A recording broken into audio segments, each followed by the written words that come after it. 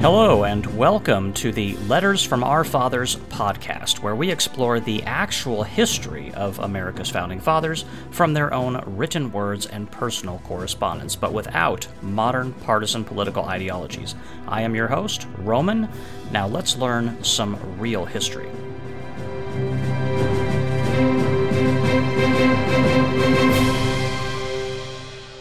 Welcome back to the podcast, where TLDR does not apply and the study of history is a way of life absolutely every single day of the week. Continuing our short episode series, I am going to be reading to you a document by way of Mr. Samuel Adams. Again, this one is going to be on April the 12th of 1773. In the midst of the growing tensions between Great Britain and her colonies in America, the father of the American Revolution is going to tell us a little bit more about what exactly it is that's going on and what his feelings around this are.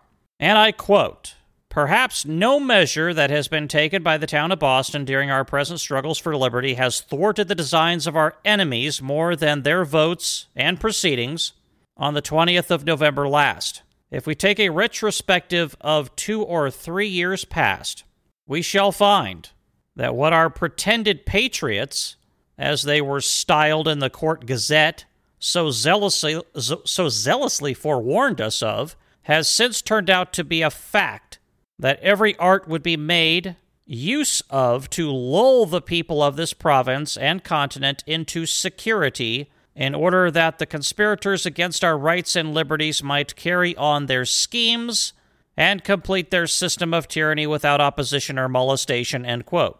This is very interesting. He's talking about, quote, pretended patriots, end quote. People who are pretending to be patriots. Does that sound familiar? Has Samuel Adams talked to us about things like this before? Yes, he has. Is this something that we need to be worried about today? Yes, it is. Quote, "that every art would be made use of to lull the people of this province and continent into security, in order that the conspirators against our rights and liberties might carry on their schemes," end quote. So he's talking about, it's a conspiracy theory there, Roman. That's a conspiracy theory. Well, it turns out to be true a couple of years later, doesn't it? Yes, it does. This is what we'd like to call conspiracy fact. Let us continue. Quote, "the first part of their plan. They imagined they had finished, that is, the establishment of a revenue, and thought this was far from being sufficient to answer their whole purpose. They thought that if they could put the people to sleep, they might the more easily add to this revenue at some future time, and plead the present submission for a precedent," end quote. They want to try to lull people to sleep, apparently. Quote, "put the people to sleep," end quote. Now, what is the story of the United States of America in the 21st century? A few hundred years after Samuel Adams wrote this. I would contend that it's a few things, but one of them is it's a story of a people asleep at the wheel. And there's so many people that participate in this, trying to put people to sleep, it almost defies belief.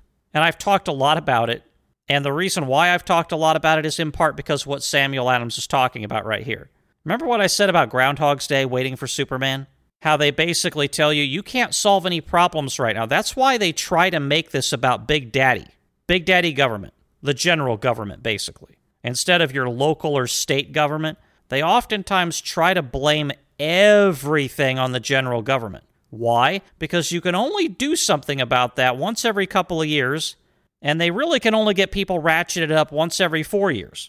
Because it's so distant and so far away, can't really do anything about it. So they convince you, just wait. In other words, go to sleep. And then on Groundhog's Day, once every 4 years, they tell you, go, hurry. And then when it doesn't work out, they're like, "Aw, shucks, I guess we have to wait another 4 years." Meanwhile, while you are waiting, quote, "every art would be made use of to lull the people of this province and continent into security, in order that the conspirators against our rights and liberties might carry on their schemes and complete their system of tyranny without opposition or molestation," end quote. That's what happens when you sit around waiting for Superman. And that's what happens when you listen to the big voices behind the microphone that just tell you to wait. And all they ever do is just talk about one politician or the other or both or a few, and that's it. And they offer you the same solutions they've offered up for the last 100 plus years, which have accomplished exactly nothing except make things worse. There you go.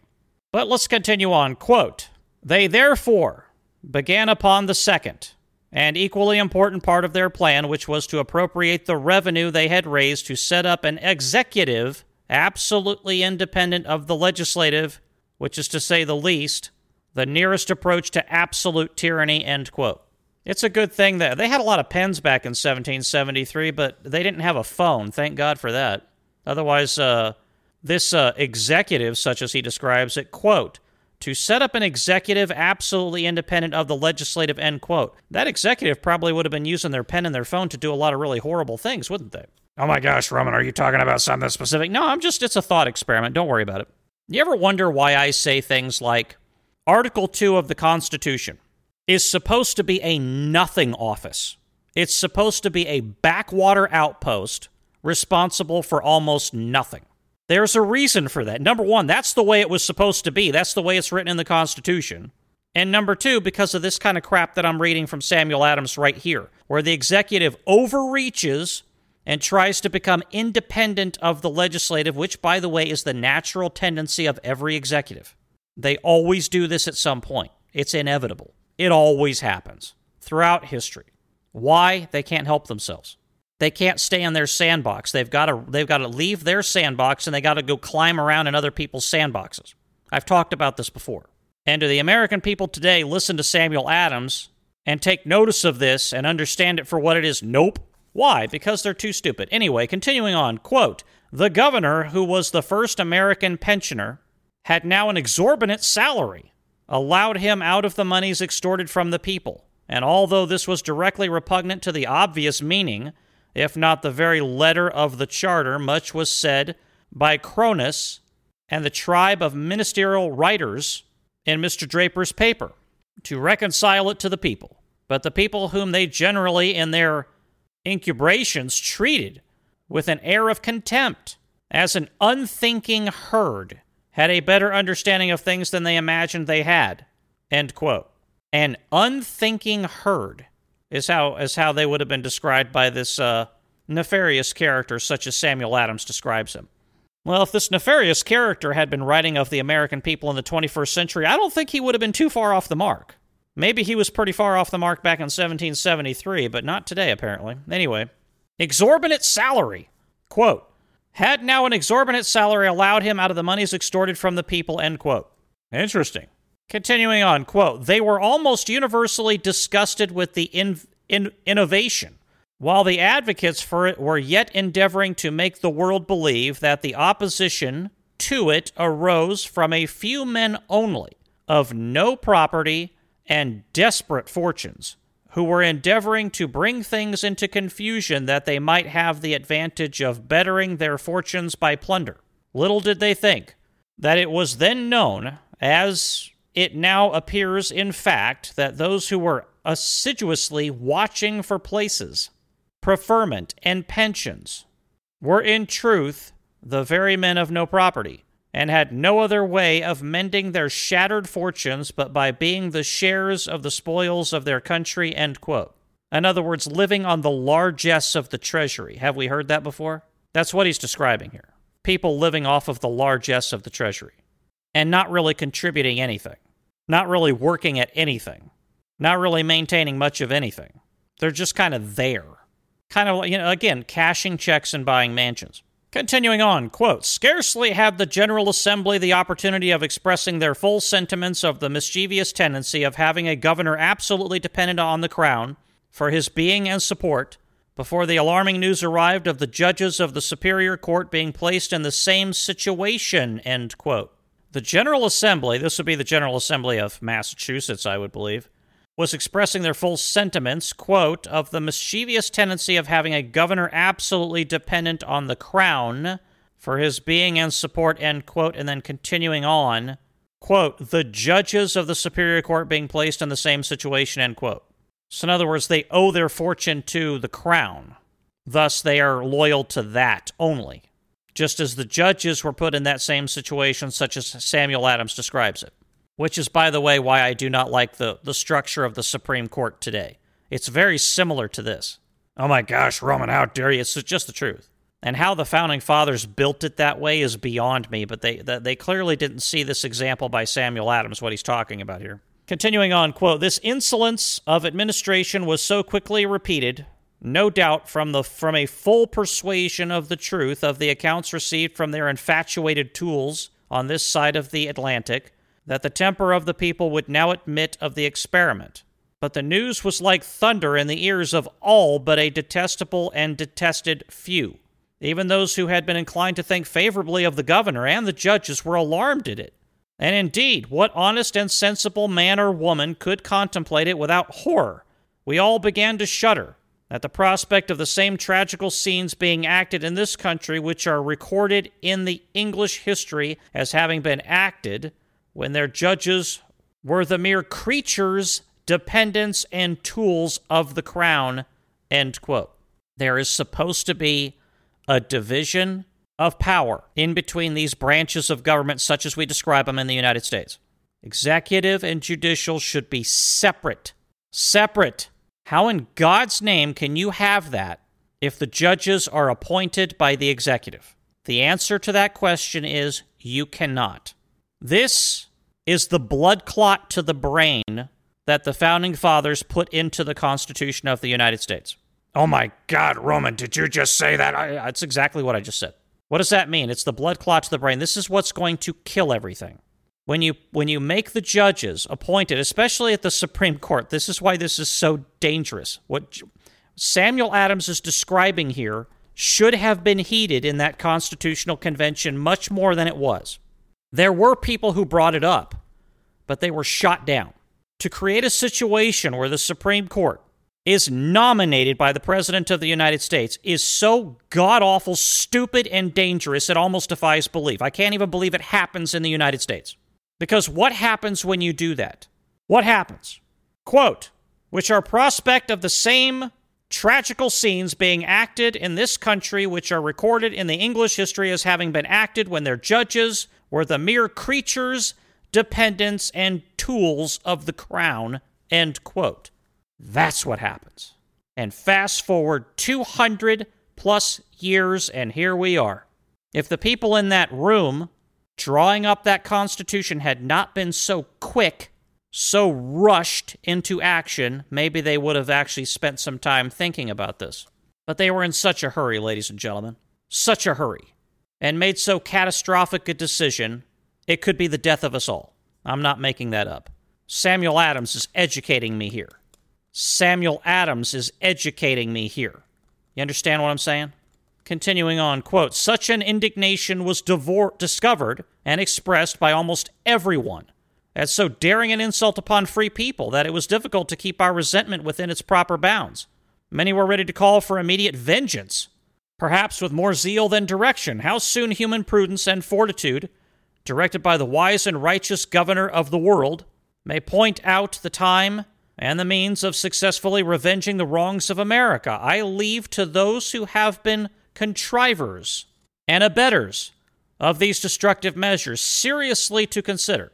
I hope and believe that I live in a country and people of which are too intelligent and too brave to submit to tyrants.